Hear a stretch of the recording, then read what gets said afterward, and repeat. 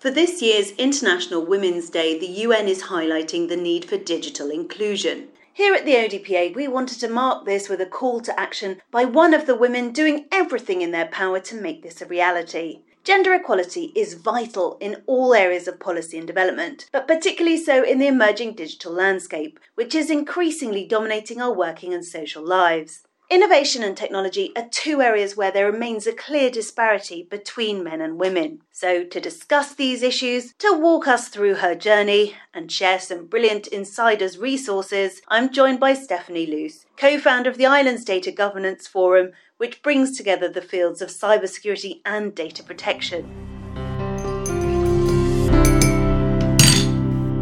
Steph, you're the Principal Policy Officer, Cybersecurity and Data Protection for the Government of Jersey and are currently seconded to the Jersey Cybersecurity Centre. You've got a wealth of experience and know what it's like to be the only female voice in the room when policies are being decided and decisions made. Thank you, first of all, for joining me. Can you tell me a little bit about what led you to pursue a career in information security and technology in the first place? I think it all started for me when I was at university studying my law degree. One of the options was data protection. And I think I picked that because I'm generally quite a private person. I'm really keen for people to know that they have that right to keep their information private and be in control of what they want to share. And I then went on to do a master's, having found this sort of love, and I specialised in cybersecurity and data protection. And at that time, I think the legislation wasn't really given the same weight as certainly it came through the GDPR, particularly in relation to accountability. So there wasn't the same sort of career opportunities. So I've sort of recently come back into that field, but I've been on the outskirts for a little while. And one of the reasons I set up the Island Data Governance Forum was because there is so many people that are actually really looking at careers in this and that really want to change. And I've been fascinated by how many people that have directly reached out to me, particularly other females that are now considering a career change, which is what we're all about: education, supporting people. In particular, the forum, we've had so much support from offshore regulators, which makes a massive difference as well. Thank you again for having me today, and Emma and the ODPA team, absolutely 100% supportive and obviously looking to co-host some events in April. In May, we're working with the Gibraltar Regulatory Authority for their events. We're looking to do a conference in the Isle of Man in October, and it's just spreading that knowledge for all these smaller jurisdictions that don't necessarily have the same support and guidance you would have in a bigger jurisdiction. And it's incredible listening to your journey, because actually when you got involved first of all and you studied it, you must have been something of a trailblazer, because it really wasn't a sector that people knew much about, and actually is probably still the case for quite a lot of people. And as you said, now there are more and more opportunities, and you've created this platform which is brilliant for small jurisdictions like us. Why do you think, though, that women are still, historically underrepresented in these sectors, but probably still is slightly the case, although, as you said, that landscape is changing? Slowly changing. I think there's definitely the fact that there is a lack of female role models because we're changing. It is very much a male dominated, and that can be quite intimidating.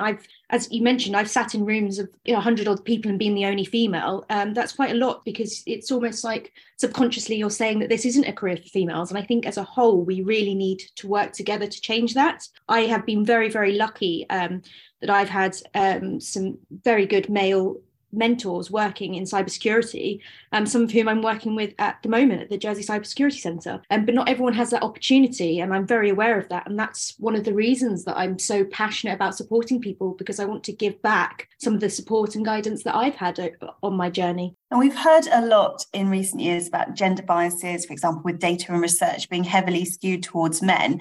And do you think there's a danger of this now happening in the digital sphere as well? Absolutely, 100%. There is a real danger, and it's frustrating that we're not learning our lessons, I think, personally. If you take things like 1970s crash dummies were used, and it was based on men, average build and average height, women have paid the price for that. Quite often in accidents that they could have been avoided had there been some different sort of data sets built into that to recognise not everyone is the same height and build. PPE equipment's another prime example that comes to mind, where actually there was quite a well-known case in 1997 where a female police officer died because her stab vest had to be removed for her to ram a door down. 2 years later, there were still no changes, and they were forcing people to actually have breast reduction so that the stab vest would fit them. And I think that summary, the same police force, over 700 women came forward and said their equipment was ill-fitting and it was affecting their job and putting their lives in danger. There was just so many examples. GPT is a prime example as well, in terms of it's built with old data and there's still that bias in there. And we really need to get ahead of it and recognise that we're falling for the same mistakes that we've historically seen in so many areas. Absolutely. And as you mentioned, ChatGPT, it's such a phenomenon at the moment, and it's something that's evolving all the time.